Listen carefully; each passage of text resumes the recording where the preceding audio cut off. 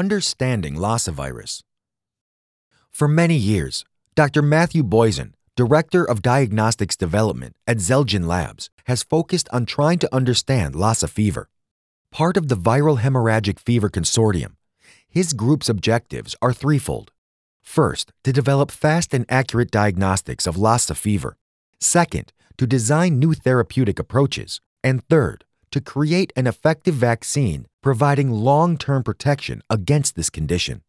It is estimated that there are 59 million people at risk of contracting Lassa fever, primarily in West Africa, with 3.3 million potentially suffering severe morbidity after contracting the disease.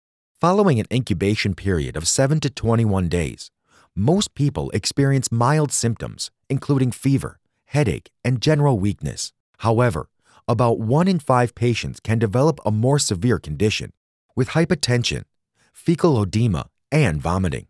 In a third of these cases, symptoms may progress to general internal bleeding, which is fatal for most patients. Death occurs 10 to 14 days after presentation of the initial symptoms, usually due to multi-organ failure. Pregnant women are particularly at risk, with mortality reaching 90% of mothers, and spontaneous abortion occurring in the majority of cases. Lassa virus is one of more than 30 known pathogens from the arenavirus family. The family has an Old World branch, including the Lassa virus as well as lymphatic choriomeningitis virus, which causes fever and birth defects, and the hemorrhagic fever virus, LUJO, first detected in 2008. New World viruses include the Macupo virus and Junin virus, responsible for the Bolivian and Argentinian hemorrhagic fever, respectively, as well as numerous other viruses, such as Sabia and Guanarito. This virus affects more than 300,000 individuals per year, with Sierra Leone, Guinea, Liberia, and Nigeria reporting the highest incidences. Benin, Togo, Burkina Faso, and Mali have also reported cases over the past few years, and the virus has been exported from its normal geographic region, with cases identified recently in Germany, Sweden, the USA, and the United Kingdom. Despite the seriousness of this condition, diagnosis can be difficult. The problem is that there are many other conditions which present similar symptoms, including malaria, typhoid fever, leptospirosis, and arborovirus diseases. To further complicate matters, the only available treatment, ribavirin, must be carried out during the first 6 days of illness to be effective. Rapid diagnosis is imperative for proper patient management, which includes patient isolation, treatment with ribavirin when available, and supportive care such as replacement of fluids and electrolytes, explains Dr. Boysen. Due to high mortality and ease of infection, the Lassa virus is at the center of many attempts to accelerate the development of a new vaccine. Dr. Boysen is a leading example, and his team at Zelgen Labs has been working hard to better understand the virus with the aim to develop simpler and more accurate diagnostic tools, as well as new therapeutic approaches. Antigen and antibody. Our always vigilant immune system reacts quickly to chase and kill any foreign substances entering our body. These substances, which can be present in bacteria, fungi, or viruses, are known as antigens and are usually the first port of call when scientists are trying to find a target to develop a new vaccine. Find a way to enhance this response from the immune system, and it will be harder for the invading pathogen to cause disease. The response from the immune system takes the form of antibodies, which are large proteins circulating in the bloodstream, always on the lookout for pathogens by recognizing and binding to their antigens. In the Lassa virus, the antigen is a protein complex located in the viral surface. Researchers know this is the protein that the immune system recognizes, but the mechanism is still unknown. Keen to unveil the mystery, Viral Hemorrhagic Fever Consortium, VHFC, collaborators at Toulon University and Scripps Research characterized 113 human antibodies derived from Lassa fever survivors and identified 16 that were able to neutralize Lassa virus. It turns out these antibodies can't spot small sections in the target protein, but instead need to recognize its full structure. As this information is vital to design a new vaccine, the researchers had to confirm the results by introducing several mutations which cause minimal conformational changes in the viral protein, but severely disrupted antibody activity. For Dr. Boysen, these studies provided the initial foundation for understanding the molecular mechanisms of antibody development, antibody binding, and antibody-mediated neutralization of Lassa in humans. These results will facilitate development of vaccines or antibody-based therapeutics, both urgently needed in this region of the world. Dr. Boysen is the principal investigator in the new National Institutes of Health grant, supporting the development and optimization of new laboratory tests to measure antibodies resulting from vaccinations. The Relasive Pan-Lassa GP antibody ELISA test will serve as a companion diagnostic in future vaccine studies and aid in Lassa fever surveillance throughout West Africa. How do antibodies neutralize the Lassa virus? After determining which antibodies work, the VHFC team wanted to explore how they recognize and neutralize the Lassa virus. Antibodies can be exploited to gain valuable insights into immune response to pathogens, explains Dr. Boysen. Determining the sites at which the antibodies bind to pathogens and mediate reaction by the immune system can reveal mechanisms of immune surveillance, evasion, or escape.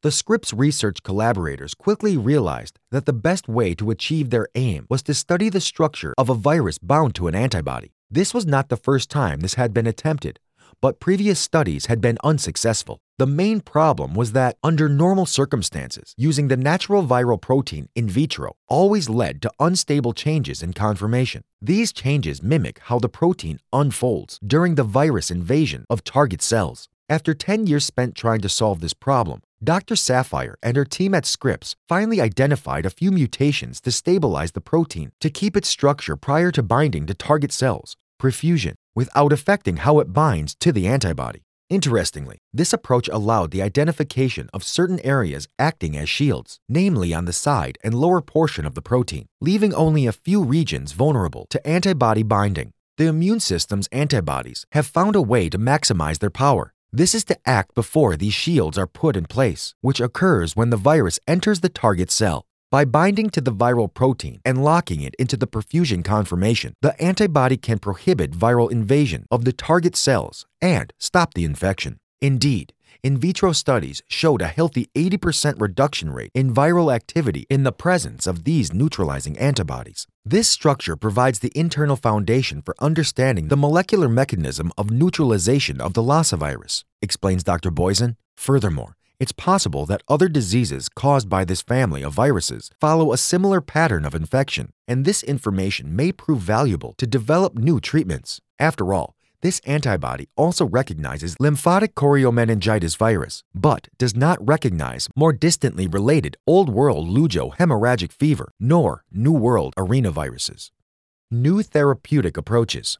Several research groups are currently attempting to develop a vaccine, but any breakthroughs may still be years away, and Lassa fever patients urgently need a new treatment now. From their previous in vitro work, Dr. Boysen and his team know that antibodies can target and destroy Lassa viruses. The next obvious step is to test whether the same approach will work in animals. It turns out that macaques exposed to Lassa virus and then treated with human antibodies didn't get sick, whereas animals not treated showed a series of symptoms, including problems with liver, spleen, and brain functioning. The researchers further showed that even if treatment was delayed up to a week, when animals were already showing signs of illness, it was still possible to reduce the viral load and clear symptoms.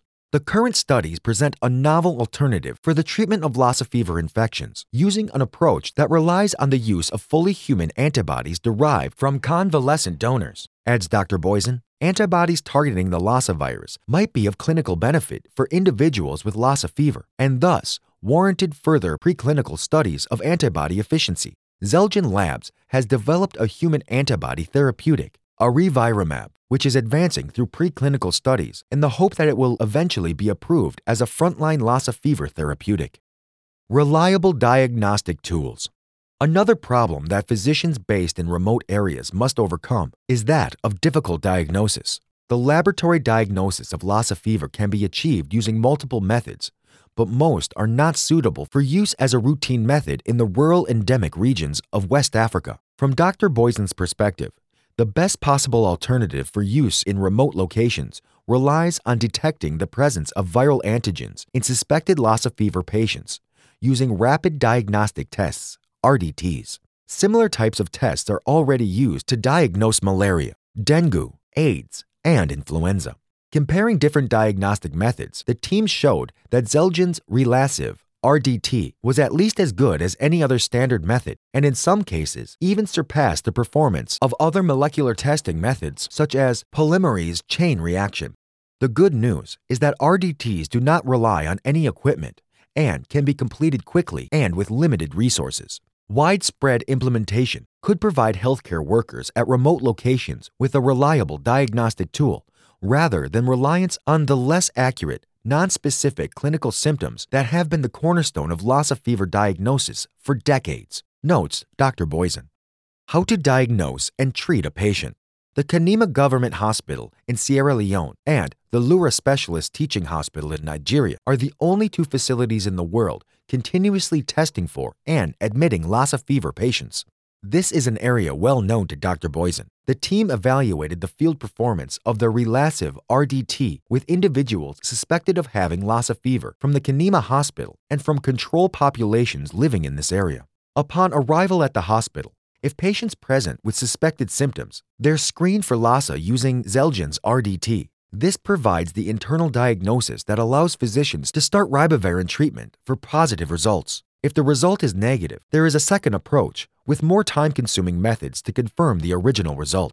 The benefits of Dr. Boysen's research are thus already apparent with the translation of work to date from lab to clinic, bringing practical benefits to the care of Lassa fever patients. Efforts, such those undertaken by Dr. Boysen and his team, hold much-needed promise for reducing the burden and devastating impact of Lassa fever in West Africa. Meet the researcher. Dr. Matthew Boysen, Director of Diagnostics Development, Xeljanz Labs, LLC, Aurora, Colorado, USA. After completing a PhD in biomedical science from Tulane University in 2015, Dr. Boysen joined Xeljanz Labs as the Director of Diagnostic Development. The researcher has successfully obtained and managed multiple grants as a principal investigator, including management of international clinical research in collaboration with the Viral Hemorrhagic Fever Consortium, VHFC.org. With over 25 years' experience, Dr. Boysen has unparalleled expertise in the development of rapid, accurate, point-of-care diagnostic tests of infectious diseases and biowarfare pathogens. Contact: email mboysen@xeljanzlabs.com. Website: http://www.xeljanzlabs.com/www.vhfc.org. Are you thinking of an audiobook for your research? Go to www.scipod.globe now to find out how you can get one of your research papers.